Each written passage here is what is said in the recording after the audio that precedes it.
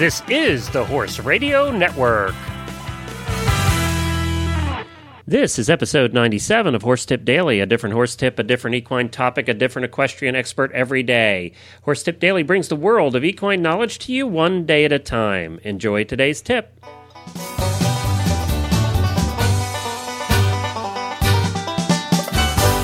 Hey, it's Glenn the Geek back with you from Lexington, Kentucky, and you're listening to Horse Tip Daily.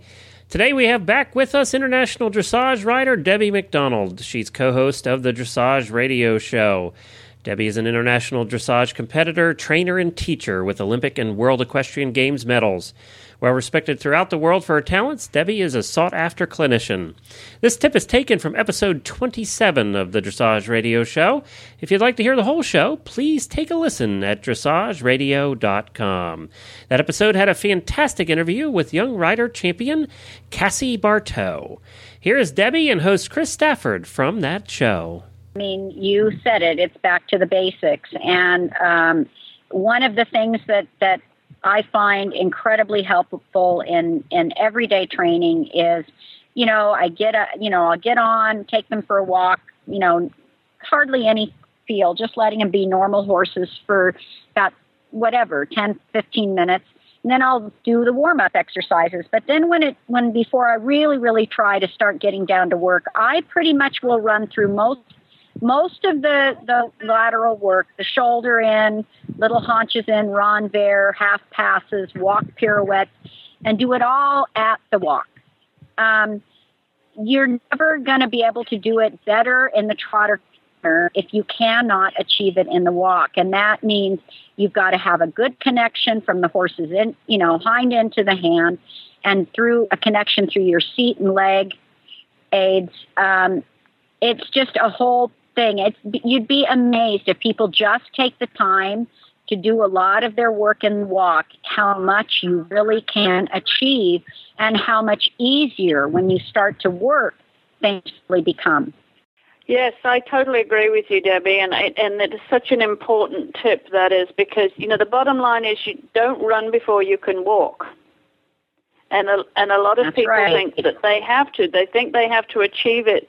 And very often, as I'm sure you find, Debbie, they think they have to achieve some of these movements at the trot. That's the pace of where they have to achieve a lot of those movements. They don't think of them so much as doing them at the walk and getting them, getting the responses that you need, getting your leg aids correct, and getting the horse coming through to your hand correctly.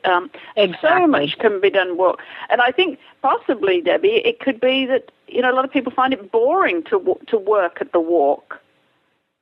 Well, you have a very good point there. I think that is a very good point. I think people want to get to it, have fun, and, do the more, exciting things. But to be honest, I mean, it helps the horse understand what it's to do. I think a lot of people might be afraid of the walk because they've been told they ruin the walk if they do it. Well, you can ruin the walk, absolutely, but when you're riding things like shoulder in and renvers and half passes and leg yields, you're not going to ruin the walk if you've got the correct approach to it. If you're, running them off their feet in anything, you're going to it's not going to work. So I think riders need to not be afraid of the walk. And like you said, it might seem boring, but I'll tell you what, it's a huge education for the horses to understand what's to come. And also not only just to understand the aids and the training aids to achieve what you're trying to achieve, but also to instill the discipline with the horse of being responsive in the way that he needs to be before you can move up through the paces. Well, that absolutely. I mean, you'll find your holes. Let me tell you. I mean, when you're schooling a walk pirouette and you find that horse is not responsive off your aids, and you're having a heck of a time doing it at the walk, let me tell you, it is not going to get any easier if you're riding a horse, in the fourth level and above and trying to start schooling on those canter pirouettes, because there's no difference. If that horse doesn't respond in the walk, you are not going to get it in the canter either. I just really can't emphasize enough people taking the time or going back if they have trouble and doing it again in the walk. That's another important part of this, isn't it, Debbie? That you must always remember you can go back. I think of it's rather like, when you're jumping a horse, Deb, and you'll jump him at 2 foot, 2'6", and that's going very well, and then you put it up a few inches, and then he starts hitting it in front or behind or something, and the gymnastic exercises you're doing are not quite as effective. Well, lower the fence, go back, lower the fence, and establish it again. And you have a very good point there. You have a very good point there, because if you're jumping a horse, this is a very good analogy, actually. I love that you brought it up, because you take a horse that you're jumping 3 foot and you bump it up to 3'6", and it gets a hit, and now it's afraid. Yeah. So the only way you're going to build that horse's confidence back up is by taking it back down. And it's no different dressage. There might not be that element of fear as far as a jump in front of it, but it's got the fear of you as the rider, your hands, your leg, and everything else that revolves around your aids becoming, exactly what you want them to be. So that's a perfect analogy. Yes, and don't, leave your ego back in the barn or back in the house, because when you get on a horse, you really don't need. You've got to be as humble as you can be, and don't be afraid to step back down if you're going too fast or asking questions the horse can't answer. I mean, the golden rule is only ask a question the horse can answer, and he's ready for in every way. So I think we've hopefully conveyed that as a useful point of discussion and a training tip for the week, Deb. What a great conversation between Debbie McDonald and Chris Stafford, and I think an important one.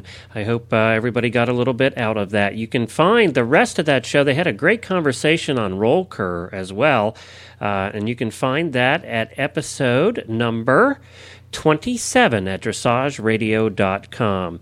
Also, don't forget to check out the Eventing Radio Show this week with Chris Stafford and Jenny Brannigan. That's now live. They had Lillian Hurd, who is who was just a young rider, a young eventer, who was just chosen to be on the USEF Developing Riders list. And she talks about what that means to her career, and that's something that Jenny Brannigan has been on numerous times. So listen in. Jenny and Lillian know each other really well, and it was a fascinating conversation. So take a listen at eventingradio.com. Of course, you can drop me an email at glenn@horseradionetwork.com, and you can subscribe to the show just by following the iTunes or Zune or subscription links right on the website at horsetipdaily.com. Well, I'll be back again tomorrow with another new expert and a different horse tip. Until then, stay safe, everyone.